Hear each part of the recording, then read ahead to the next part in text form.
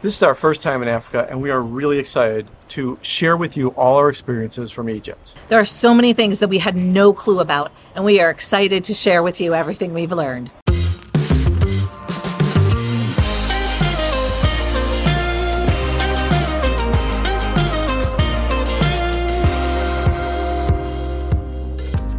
Welcome back to Finding Gina Marie, where we share our lives as full-time travelers and the connections we make along the way.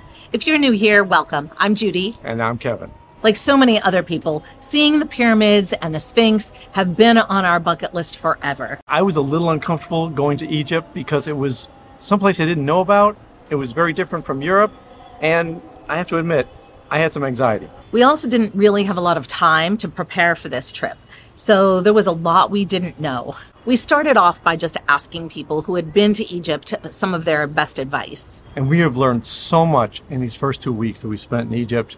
So here we are on a rooftop patio in Cairo, bringing you all the do's and don'ts that we've learned over the past couple weeks. This is the first of several episodes from Africa. So if you haven't already subscribed, you'll want to do that now so you don't miss any future episodes. We're going to break this down into don'ts and then do's. So let's let you start off with the don'ts. Don't waste your money and get an e-visa in advance of arriving. It is super easy to get a visa on arrival, and it's much cheaper as well. Yeah, a lot of the online services will say they're going to save you time and effort, but we really didn't spend that much time and effort. So as soon as we get off the plane, we followed the signs to visas and passport control, looked around a little bit, got a little confused because it said visas and banks, and we didn't know which window was which. I was a little bit afraid that maybe they were going to sell me an e-visa, but they were there to really just give you a straight-up visa. The banks are handling the money, so they're also giving out the visa stamps. And they look just like tellers in a regular bank. The thing is, they want cash. They do offer to take a credit card, but we watched a couple ahead of us use a credit card. It took a lot longer. There was some fussing back and forth. There was more confusion. Just take cash. It's not that expensive. Right. It was $25 per person. And you also don't have to be at the mercy of a machine that doesn't work or there's no ATM. So if you actually have to get money, you're kind of out of luck. So at the Visa spot, the bank, they just basically wanted our money. They gave us the sticker to go ahead and take over to passport control. And that was it. Nothing else. No muss, no fuss. When you fill out an e-visa form, they actually want to know how long you're staying and a whole bunch of information that you have to upload. But really, the bank just wanted your cash. And then once you get that sticker, you walk a few feet over to passport control, where then they go through and look at your passport, ask you how long you're staying. Then they take that sticker, peel it off, put it on a blank page, stamp it, and you're on your way. We really didn't get much else in either spot. It was very easy to get through. I think that you can probably put the sticker on yourself, but I didn't want to mess with it. I wasn't going to pull stuff like that. Yes, sir. Whatever you want, sir. Take my sticker, take my passport. So one of the big don'ts is don't get taken advantage of at the airport for transportation to your hotel or Airbnb. When we arrived at baggage claim, there was a man who came up to us, and maybe we were a little bit flustered because my bag hadn't come out right away. And he had a Ministry of Tourism badge on him, and there was a booth right behind him with the same name. I wasn't expecting somebody at the luggage belt. So I was a little bit flustered, and I felt like maybe he took advantage of that. We thought outside we're going to get overrun by taxis and people trying to help us and all the rest. So we were not prepared for this, and all we wanted to do was get our luggage. Now, the problem was I had my bag already. It came out really quick, and Judy's was nowhere to be seen, and you could see that we were going to have to wait a few minutes. And normally we prefer not to have to check our bag, but we didn't have a choice on this airline, so everything was just a little bit out of sorts. And he could tell that we were anxious and looking for things, and he used that to his advantage and kind of engaged us in a conversation and really started asking us a lot of questions. And then Judy was left alone with him because I had to go around the other side of the belt. So it was not the ideal situation, and we weren't thinking very clearly. It's important to know that Cairo has Uber, and you definitely want to take it if you can. An Uber ride, even though we were going 45 minutes, was only going to be $7. And that's like 150 to 200 Egyptian pounds. And if you want to give them a tip of something like 30 Egyptian pounds, which is a good tip on Uber, that equals about $1. So you're really not hurting when you pay for the Uber rides. And even if we would have arranged a private car, it would have cost less than what this person was charging. And honestly, it felt uncomfortable, but I'm too nice and I didn't speak up for myself. And so that is a lesson learned, that please speak up for yourself. And one of the tips that someone had given to me, my dear friend Martin, who suggested that just say that you are going to the Le Méridien Hotel, which is attached to the Cairo airport, so therefore you don't need any transportation. And Uber does not need you to have cash. You're paying for that through the app. So if you're a little short on Egyptian cash, you're in good shape with Uber. Now, we're saying use Uber because you don't want to drive in Egypt, especially in Cairo and Giza. It is chaos out there on the streets, and I can't believe that Uber is charging as little as they are. An hour ride was filled with so much drama on the streets. On the highway, there isn't necessarily any lanes, any signals. Definitely when you get off of the highway, people are merging into traffic everywhere. Tuk-tuks can't really be seen behind cars, so they're pretty dangerous. You've got motorcycles threading in and out, and when you're off the highway, you also have pedestrians crossing major highways and just walking through traffic, panhandling. The chaos is unreal, and you definitely do not attempt to drive through it all. There is a language that they speak with their cars and their trucks and their buses. They have horns going all the time, but they're like dot dot dot, or they're a little notice. I'm right next to you. You're within inches of hitting my car. Their cars are squeezing in between each other. I mean, I don't know how they do it. I would never drive here. Recommend not driving here. Just use the Ubers, use the taxis. Be safe. I don't even recommend not. I'm saying absolutely don't even think about renting a car. Next on our don't list, don't be afraid to try street food. There's plenty of small little vendors that are all over the place, and it's safe. And there's a lot of really tasty food. One of the things you want to watch out for is that there is somebody actually cooking your meal fresh. And remember, you're paying for this food with Egyptian pounds, which are like, $1 equals 30 Egyptian pounds. So even if you bought something and you really don't like it, you're not losing a lot of money. Be courageous, experiment, try the different foods. There's so much flavor out there. Don't let language barriers get in the way of having a rich experience. At vendors for food, I pointed. I found something that somebody else was eating, and I said, I want some of that. People are kind, and they really want to help you. In fact, one time you said, I want what they're having, and it turned out to be a full table full, and they kept adding more to their table. I was like, no, don't add any more to our table. And especially if you're at a restaurant. Most of the menus have pictures or something you can point to. You can also use Google Translate, and it will be able to take a photo of something and then give you some of the English words from the Arabic to make it a little bit easier for you to make a guess. The other option is you can just trust your waiter and just try something new. Yeah. We did that once and we had a great experience. It was delicious. And just be flexible, be patient with the language situation. If you're having trouble paying, sometimes you hold up a certain bill, and they'll hold up a bill and they'll show you, it's this bill. They might hold a calculator up and show you the numbers on that. There's a lot of ways around this. Just take it slow and you'll work through it. And remember, you are a guest in their country and they are not expected to know English. So if you get the wrong thing, it's not the end of the world. It's an adventure. But they are happy to have tourists, so they will try really hard to satisfy you. So we don't recommend that you book the same guide for your entire trip. Your itinerary might be very flexible. There's different reasons for different guides for different areas. It helps if you know what kind of a traveler you are. We, for instance, really like a lot of information thrown at us. We want to learn as much as possible. But some people really just want a skip the lines tour. We've found that you can get yourself into trouble if you book someone for the whole time, and when you meet them, they really aren't the kind of guide, or their English is hard to understand. So unless someone has made a recommendation and you really trust that person, keep your itinerary flexible and don't overcommit to your entire trip at once. Yeah, your first guide will certainly offer you some options if they have other services they can offer, other places they can show you.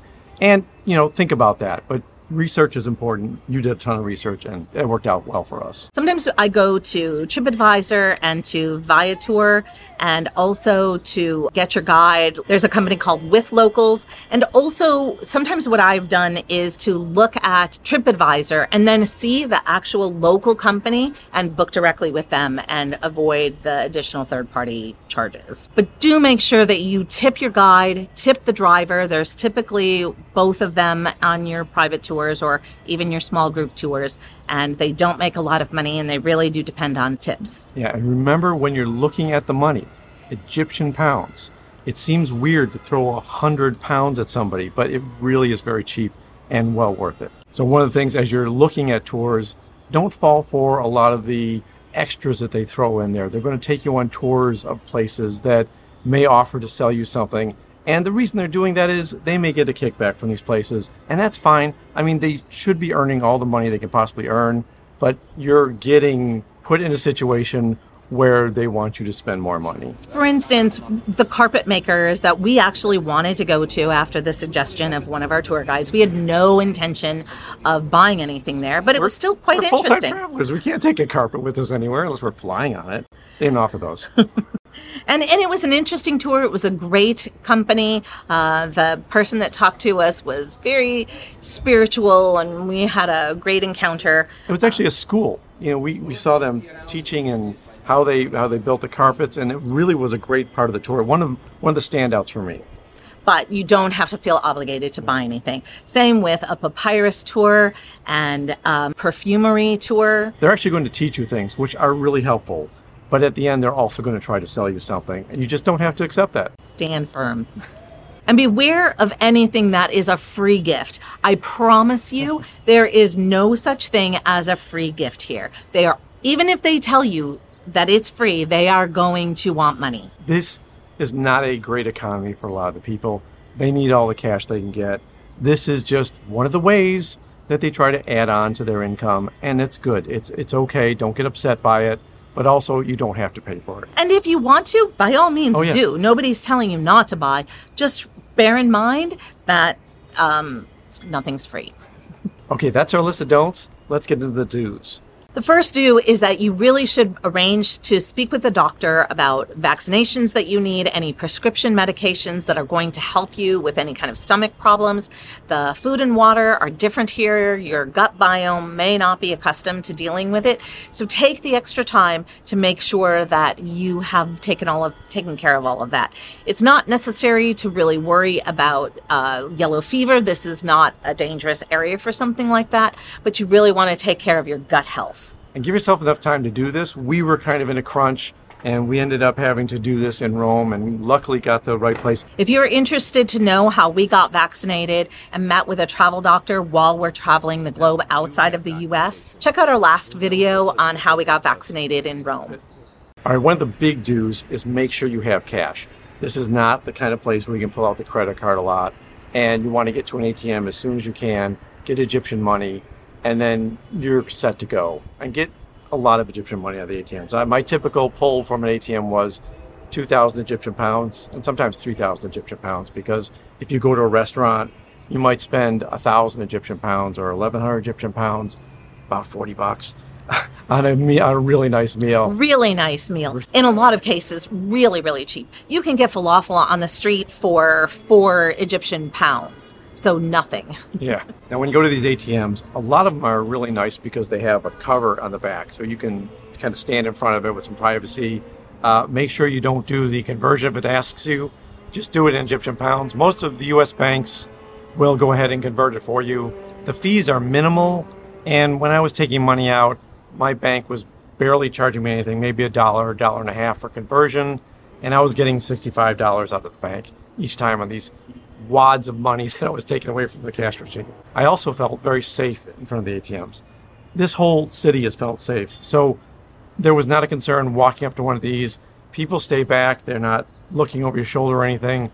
That seems like a very polite way to react when people are taking money out. We didn't know better, so when we arrived in Egypt in the evening, we didn't really make it a priority to get cash. So when we went to the coffee shop, which is a primary thing, first thing in the morning, they did not have a card reader that and we needed to pay cash. Yeah, we tried to give them euros, and they didn't want that either. We kind of got spoiled by the airport where they would take American dollars, euros, kind of anything you had.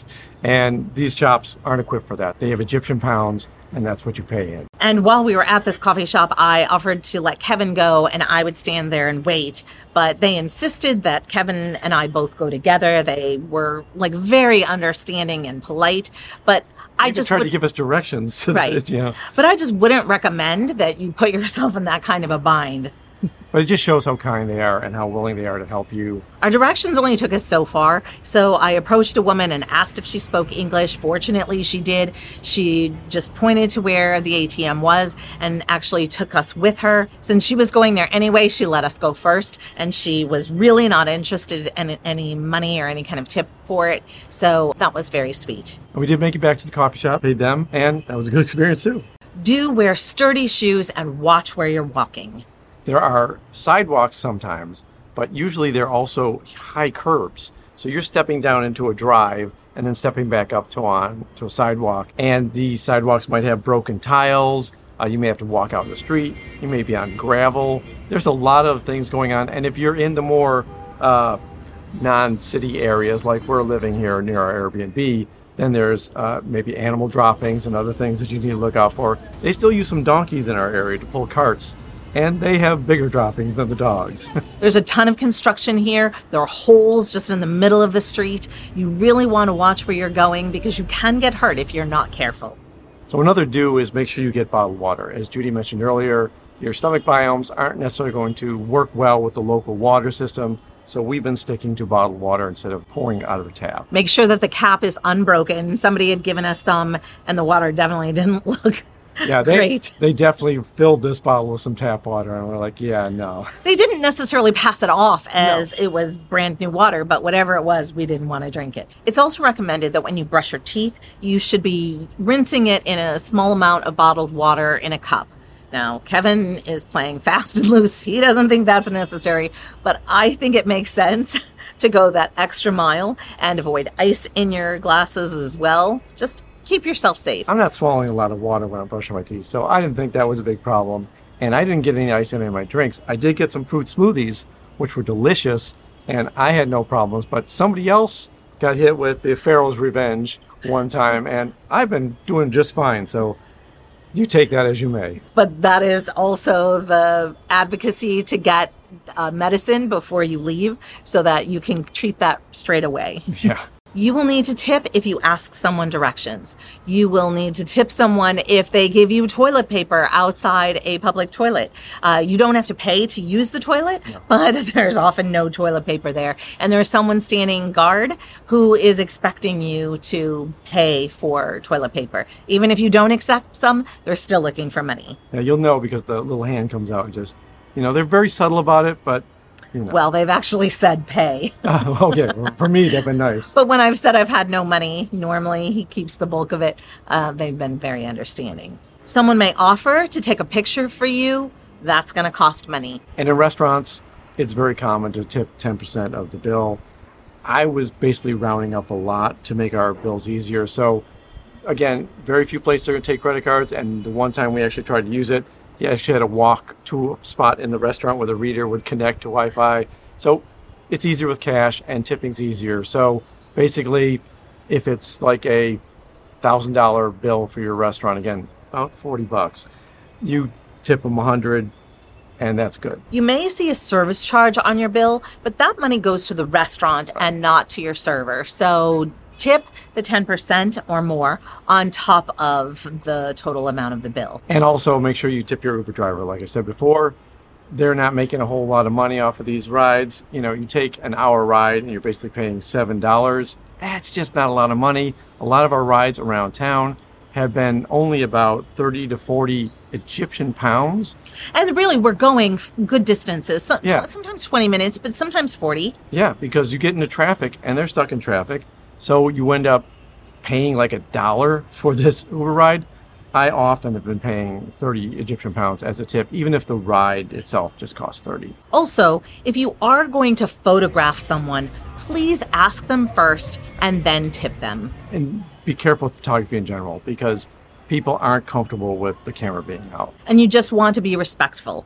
Definitely. Now, this isn't a big problem for us, but if you are a light sleeper, do make sure you have earplugs, because you may have heard during this recording, this city can get really loud. There's prayer announcements that go on 5 times a day. Beginning at 5 a.m. Yeah, so just make sure that you're comfortable with a noisy environment. Make sure that you can get some sleep the way you need to. We love it, but the city doesn't sleep. So there are restaurants open till 4 o'clock in the morning. You can expect hustle and bustle at all hours. Yeah, they start their day late and they end it very late. But for some reason, you can still get breakfast at 8 a.m. if you want to.